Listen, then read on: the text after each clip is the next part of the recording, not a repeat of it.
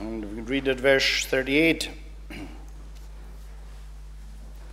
Then some of the scribes and Pharisees answered him, saying, Teacher, we wish to see a sign from you. But he answered them, An evil and adulterous generation seeks for a sign, but no sign will be given to it except the sign of the prophet Jonah. For just as Jonah was 3 days and 3 nights in the belly of the great fish, so will the Son of Man be 3 days and 3 nights in the heart of the earth.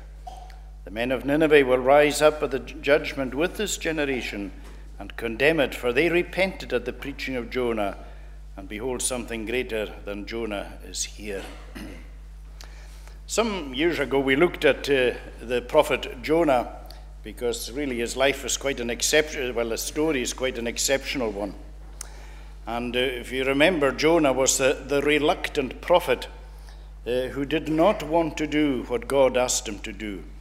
In fact, he went in the very opposite direction. When God called Jonah to go to Nineveh, that great city of the Assyrian Empire, we find that Jonah goes in exactly the opposite direction. He was the reluctant prophet. I had a commentary on Jonah and was titled The Preacher on the Run, and that's exactly what Jonah was. He was running away from God, something, of course, that you cannot really do. And Jonah didn't want to go with the message that the Lord had to the great city of Nineveh. And what Jonah did, of course, was really bad, because he willfully disobeyed God. Now, we all, every day, all of us, we disobey God. Sometimes we're very conscious of our disobedience, and it grieves our heart. Other times we could almost say we're oblivious to our disobedience, because our disobedience has become so natural to us. So often we live out our lives, and if we really structured our life according to the Word of God, we would all be a lot more careful in the way we spoke, in the way we conducted ourselves, in our attitude of spirit and heart towards one another, in fact, towards everybody. We would be very different people. But it is because so often we just live out our days in a particular way, and so often it is not keeping to the high standards that the Word of God requires. But there are other times where we are willfully disobedient, different to the way that I'm talking about there, where we are challenged by God's Word, and we know that the direction that we're going in and what we're doing, or our attitude of heart, or the way we're talking, or the situation that we have involved ourselves in, we know that it is against God's will, and we're so conscious of it, and yet there is a stubborn resistance within us, refusing to obey God's will and being disobedient. Well, that is the kind of spirit that Jonah was showing, because God's word was so clear to him. Jonah, I want you to go for me to Nineveh, and I want you to proclaim a particular message to that great city. This is what I want you to do. Couldn't be clearer. Jonah said, no, I will not do that. And so he goes in the very opposite direction. And as we said, he tried to run away from God, which is an absolute impossibility. Nobody can run away from God. Even people who live their lives denying the existence of God, who live as if there is no God, every moment of their life is lived out and played out under the eyes of God, who sees everything, takes note of everything, doesn't just see it, but takes note of absolutely everything we say and we do. So we're told in Jonah chapter 1 and verse 3, but Jonah, this is what it says, rose to flee to Tarshish from the presence of the Lord. And that language indicated that Jonah, as he did that, he was no longer in the service of the Lord, nor was he under the favor of God. And you see, this is where we see how dangerous disobedience is. And particularly for a Christian, because we've got to remember that primarily, as we have been saved, we've been saved to serve the Lord. And we serve the Lord in loads and loads of different ways. Our whole life really is a life of service. But if we're living in disobedience away from God, then we are no longer serving God, and we're actually not living under the favor of God at that particular time. So Jonah is a clear warning to us of the danger of disobedience. And you remember how Jonah got the ship and away he went, and he was out in the open sea when the most awful storm came. Remember every boat out on the water that night was in danger of going down. And you remember how the crew did everything they could. In the end, they had to throw all the cargo over the side. They were doing everything to try and keep that ship afloat. And again, it shows us that this was because of one man, and Jonah knew that.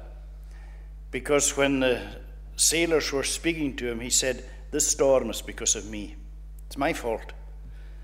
And it shows us that our sin doesn't just affect ourselves. It affects other people as well. Same as Achan. Achan caused the death of loads of people because of his sin. Jonah, because of what he had done and trying to run away from God, he was endangering the lives of every sailor that was out on the sea that night. And Jonah said, "There's only one thing for it. You have to throw me overboard. And when you do that, the storm will stop." And of course, the men didn't want to do that, but at the end, that's exactly what they did. And everybody would think that would be the end of Jonah. No doubt the sailors, well, it's not no doubt, the sailors knew that this was going to be the end of Jonah, because nobody could survive out in that fearful storm being thrown out into the middle of the sea. But it tells us in Jonah 1, verse 17, the Lord appointed a great fish to swallow up Jonah. Everything is under the control of the living and true God.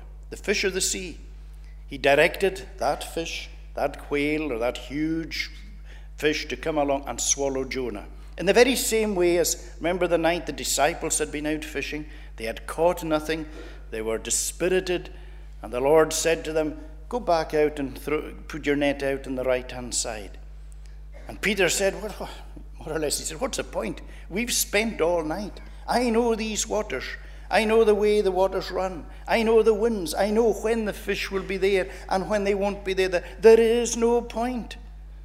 But at the word of the Lord, he went and did. They went and did. And they got the biggest catch they'd ever got. See, the Lord's directing everything. We saw that this morning with Elijah, that the Lord directed the ravens, the scavenging birds, greedy birds that will take everything to themselves to carry every morning and every evening bread and meat to Elijah by the river. God is in charge of the animals. Daniel was put into a den of lions. Naturally, he was put in there to be torn limb from limb. And these lions the whole night were like tame pussycats. Didn't go near him, or didn't probably rubbed against him, just tame as anything. The Lord closed the mouths of the lions. See, everything, it's his world. Every single thing is under his control. And so often we forget that. And so it's important for us to be reminded of these things. So Jonah was swallowed up by this great fish, or the whale, and he was 3 days and 3 nights in the belly of it. And what happened to Jonah, the Lord Jesus is saying, is a message. It's a sign. What happened to Jonah is full of gospel meaning and gospel message. And that's what I want us to consider briefly tonight. Now, Jesus in this section is addressing the scribes and Pharisees who are wanting a sign. This is what they're saying. Give us a sign. And many of the scribes and Pharisees, they were incensed against Jesus. They hated Jesus. Because you see, Jesus was not keeping to their ways, to their laws. It must have been really difficult living at that particular time, because for the Jew in these days, their lives were shackled and bound by a multitude of laws. What they had done was they'd taken the law of God, and then to make sure that they were keeping the law of God right, they added loads of other laws to every law, so that you could barely move or do anything just to make sure you were keeping the law of God. And the people were living in bondage. But Jesus came and he totally disregarded their law. He hadn't come to fulfill their law. He had come to fulfill God's law and make it honorable. So his teaching was revolutionary and radical, and he lived a life that was at variance to the laws that all the religious leaders were setting out for the people, and they tried to live by. And that's why they were incensed at Jesus' disciples for plucking the ears of corn. They were incensed at Jesus for healing on the Sabbath. He shouldn't do that. If he's a man of God, he can't be a man of God. And in fact, there was a vicious campaign started against Jesus. When you think about some of the things they said about Jesus, we read there a little of it. They said that he cast out devils, cast out demons by the prince or the power of the demons. It was really, what they're saying is, he operates by the power of Satan. He's a satanic man. This is what they were saying. They also said about him, we know that this man is a sinner. We know. These men had set themselves up in judgment against Christ, and they said, he is a sinner. In other words, he is a person who is evil. Another thing they said was, he deceives the people. That's what they were going around saying. You know, it's quite extraordinary. Here are the religious leaders of the day. People who had been schooled and trained in God's word. And that's what they were telling the people about the Lord Jesus Christ. Oh, don't listen to him. He deceives people. Isn't that extraordinary? Jesus, who is the way, the truth, and the life. Jesus, who was incapable of ever speaking anything but the truth. And they're saying, he deceives the people. They also said he was a blasphemer. They also said he was a glutton. They also said he was a wine bibber. In other words, somebody who was always at the wine. They said he was a friend of publicans and sinners, and they meant that in the most derogatory way possible. So we sometimes underestimate just what that was like for Jesus.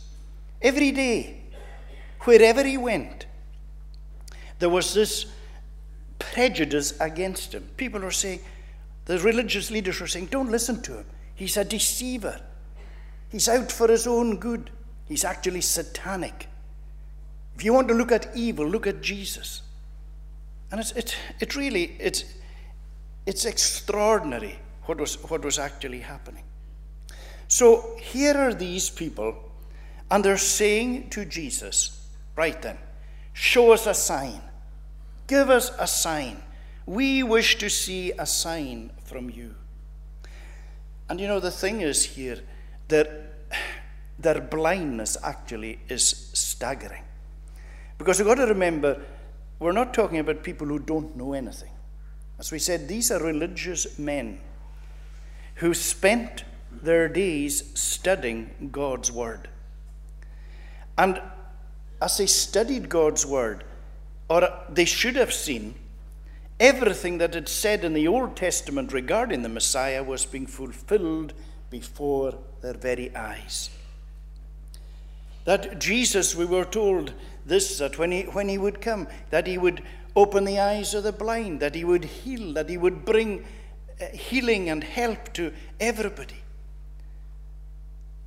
And his teaching was going to bring so much good. Everything that was being prophesied about him was being fulfilled. And yet they're saying, we want a sign. And there's nothing that blinds a person like unbelief. Unbelief is so incredibly blinding. And as we said, these were people who studied the Word and they knew everything in the Word. So they're saying, look, you do some sign for us right now. Do something for us spectacular. And if you do, we'll believe. And Jesus said to them, I'm not going to give you a sign. The only sign is going to be, and that's what he says, an evil and adulterous generation seek for a sign, but no sign will be given to it except the sign of the prophet Jonah. You know, there might be somebody here tonight and you're thinking along these lines and you're saying, you know, I hear all of this about Christianity and about believing. Just to believe. I need something more than that. I need a sign. I need something. If tonight an angel was to just appear into this church, you know what? I'd believe. If on the way home tonight, all of a sudden the sky opened up, the clouds parted, and I saw all the way up into heaven, I'd believe. Well, I beg to differ. You wouldn't. You wouldn't. And you might say to yourself, well, that's a very bold statement. Well, I'm basing it upon what the Lord Jesus said. Remember, we quoted this morning from the rich man and Lazarus. Again tonight, an example. We have that dialogue that was given where the rich man in hell, and he was in torment, and he was saying to Abraham, he could see Abraham in heaven, and he was saying, send Lazarus to I have 5 brothers. Go and please send Lazarus to them and warn them of this place. I do not want them to come here because I am in torment. Remember the words that came back to him? They have Moses and the prophets. In other words, they have the word of God. They have Moses and the prophets. Let them hear them. Supposing one rose from the dead, they will not believe. And that's what the Lord is saying. It's not signs. It's not huge miraculous displays of wonder. It's the Word. And it's the Word for you and for me. The Word applied by God's Spirit into our heart. Everything we need. It's not outward signs. It's an inward belief in the truth of what we have here, of accepting the Lord Jesus Christ. So that is what we were told here. And then the other thing that we will say about this is that Jesus is also testifying to the authenticity of the Old Testament, of the reality of the Old Testament. Because, you know, there's a lot of people will say, I accept the New Testament, but I really struggle with the Old Testament. A lot of people say the Old Testament is just, they're just allegories. They're kind of stories with meanings. They're not real stories, but they're there to teach spiritual truths. They're kind of fables. And people will say that. But we know that that is not true. That the Old Testament is as much the Word of God as the New Testament. The same Holy Spirit that enabled the men to write the New Testament, enabled them to write the Old Testament. Both, they're different dispensations. We know that.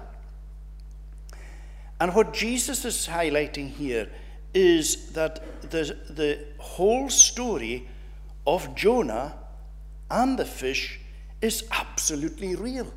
Because there's a lot of people who will say, I believe a lot of the Bible, but see, Jonah, forget it. Don't believe that. Well, it's very interesting. Jesus highlights this particular one. And he's using it as a sign of himself. The reality of it. The authenticity of it. So Jesus is showing here how real the Old Testament is. To deny the Old Testament really is to deny Christ. So what is the sign and significance of Jonah the prophet? Well, there are 4 things, and just a minute on each. The first is that Jonah went the way of death. To all intents and purposes, Jonah was thrown over the side of the ship, and Jonah was dead. And so Jesus Christ also went the way of death. Jonah went the way of death primarily because of his sin and disobedience. Jesus went the way of death because of our sin and disobedience. Not his, but ours. The second thing was Jonah remained, as it were, he appeared, as it were, to remain in the grip of death for 3 days. Although he wasn't dead, to all intents and purposes, he was. He was nowhere to be seen in the land of the living. And everybody assumed he would be dead, although he was being kept alive inside this great fish. Jesus spent 3 days, he was like that, under the power of death. His body really died. His lifeless body was carried down from the cross and laid into the tomb. Third thing was Jonah returned unto the land of the living on the third day as the fish vomited Jonah out onto the dry land. On the third day, Jesus rose from the dead, and his body was back into the land of the living, because remember how he appeared. Never appeared to any apart from his meeting his own people. And he had made frequent appearances. His soul, of course, immediately to glory, but his body lay in the grave, but then rose on the third day. Jonah was a sign to Nineveh, a sign of God's judgment, but also a sign of God's mercy. And Jesus' death and resurrection is a sign to us of God's judgment and also of God's grace and God's mercy.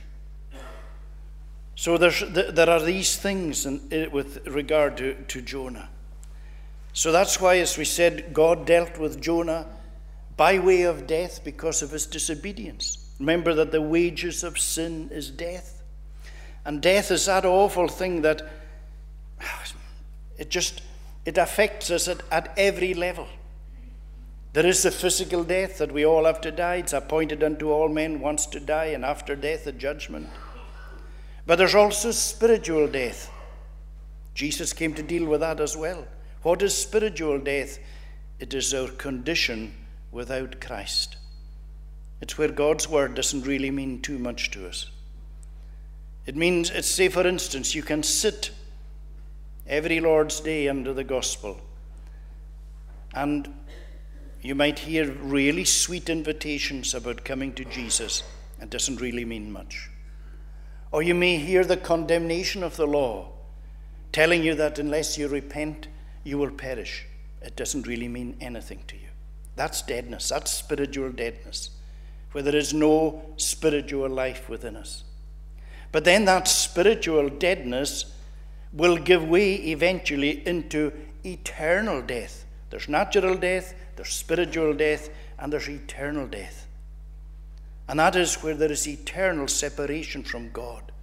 It is the most awful thing, where we are separated from God, who is love and grace and mercy and all light, all these things. It's an awful concept. And that is what Jesus came to deal with. That's why he came into the world, to deal with death, to deal with our physical death, to deal with our spiritual death, to deal with our eternal death. And he took all this upon himself, because we couldn't. We're utterly helpless to do anything about it. But he did it all. He came, and his whole work in this world was to deal with these things. And then, as Jonah spent, as we said, these 3 days in the belly of the whale, so the Lord Jesus he was under the power of death. It's quite remarkable. And this is where we see the marvel of his love towards us, and taking a body just like ours so that he could die. That's the only reason why Jesus took a body like ourselves, because there were times in the Old Testament when Jesus made appearances, and he did so with the appearance of a human body. But it was simply the appearance of. Well, that's not the way he came into the world to die for us. It wasn't the appearance of, it was a real body, real physical body. Because that's the only way the Son of God could die, was by taking a body like ours. And so, in order to be fully our representative, he had to die, because he's going to conquer death. That's why he had to die. And he had to take the full punishment that our sin deserved. He had to take, as it were, our hell upon himself. That's why he's crying on the cross, my God, why have you forsaken me? As he was experiencing the agony and the torment of God's wrath and anger and forsakenness because of our sin. And then he rose on the third day, just as the fish vomited Jonah out onto the dry land. Jesus rose again. And through his rising again, he had beaten death. He had destroyed the power of physical death, which means that we too will rise from the dead. He destroyed the power of eternal death by taking our hell upon himself. And that is a great Christian hope. There's nothing. That's what so often baffles you and makes you think, why do people close their minds against the Christian faith? Because you look at death, and death, you look at the grave. Grave seems such a final place. It's not. It's just the temporary residence of the body until the resurrection. We say it so often. Every grave will open. The sea will give up its dead. It's going to be the most extraordinary moment when the whole earth will give up all the dead. All the dead will rise again. It's an extraordinary thought, and it's because of what Jesus has done. And then the last thing, Jonah went to Nineveh. He was a walking, living message of God's judgment, but also of God's mercy. And Jesus' rising from the dead, Jesus' whole message, his life, his work, his death, his resurrection, is a message to us of God's judgment, of God's love, of God's mercy, of God's grace. The question you have to ask yourself is this: all right, what do I do with this? What do I do with Jesus? Does Jesus mean much to me, or is this just a sort of words that don't really mean much? They're the most important. This is the most important message that we can ever hear, because this Jesus demands a response from us. There will always be a day of accountability. As it says, it's appointed for all to die. After that, the judgment. All of us, every single one, everywhere, is going to appear before Jesus. And everybody is going to have to say one of two things. I love you, Jesus. Or else, I've never loved you, Jesus. There's no opportunity on the day of judgment. The day of opportunity is this life. There's nothing after that. No opportunities. And I cannot imagine how awful it'll be to say to Jesus on that day, I never wanted you. Wasn't interested in you. Didn't like you. Because for every person who says that, then the words of Jesus will come and will say, well, you chose what you wanted in life, and forevermore you are going to get what you chose. Depart from me, for I never knew you. Can't get more solemn and serious than that. But it doesn't have to be like that. Because Jesus is tonight, he's offering himself to you. And he's saying, look, I came into this world for the simple task of saving. Didn't come for anything else. I came to save. I came to seek and to save those who are lost. And that's what Jesus is doing here tonight, and wherever the gospel is preached. He's offering himself. He's seeking to save. If you're lost tonight, it's for you Jesus came.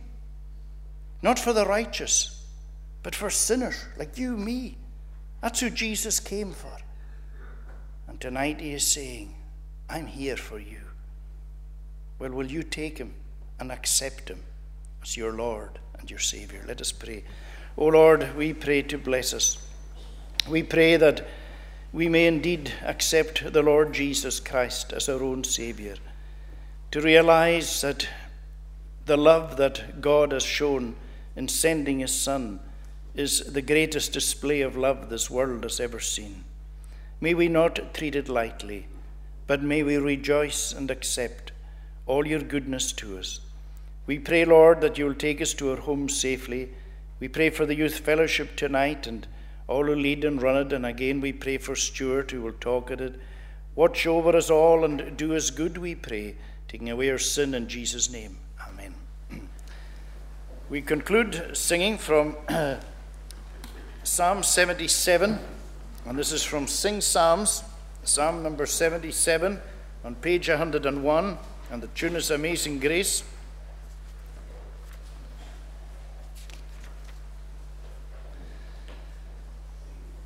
Verses 16 to the end. The waters saw you, O my God, they saw and writhed in pain. The very depths became convulsed, the clouds poured down with rain. The thunder rolled across the skies as lightning bolts were hurled. Your thunder in the wind was heard, your lightning lit the world. The whole earth trembled then and quaked. Your path was through the sea, your way through mighty waters led. Your footprints none could see. Your people like a flock of sheep, you guided every day. By Moses and by Aaron's hand, you led them on the way. Verses 16 to the end of Psalm 77.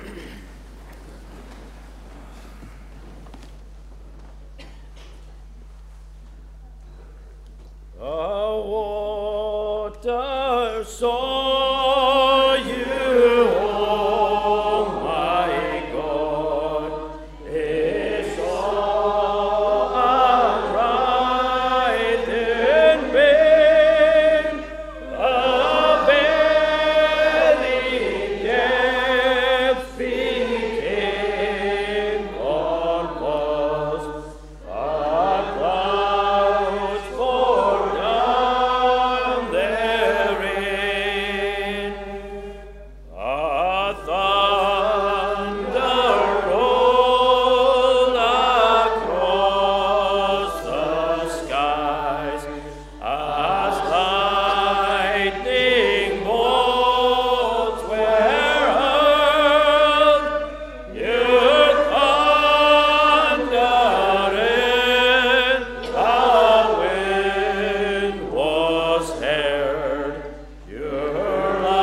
skies as lightning bolts were hurled. Your thunder in the wind was heard. Your lightning lit the world. The whole earth trembled then and quaked. Your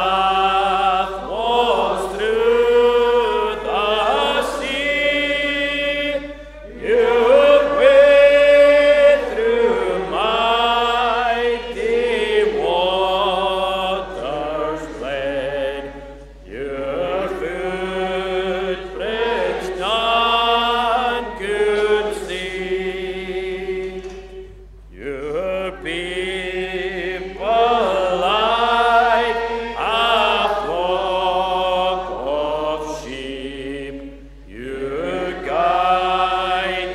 Your footprints none could see. Your people like a flock of sheep, you guided every day. By Moses and by Aaron's hand, you led them on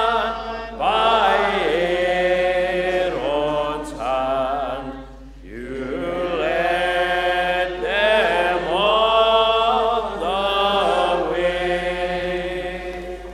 Now may the grace, mercy, and peace of God the Father, Son, and Holy Spirit rest and abide upon each one of you now and forevermore. Amen.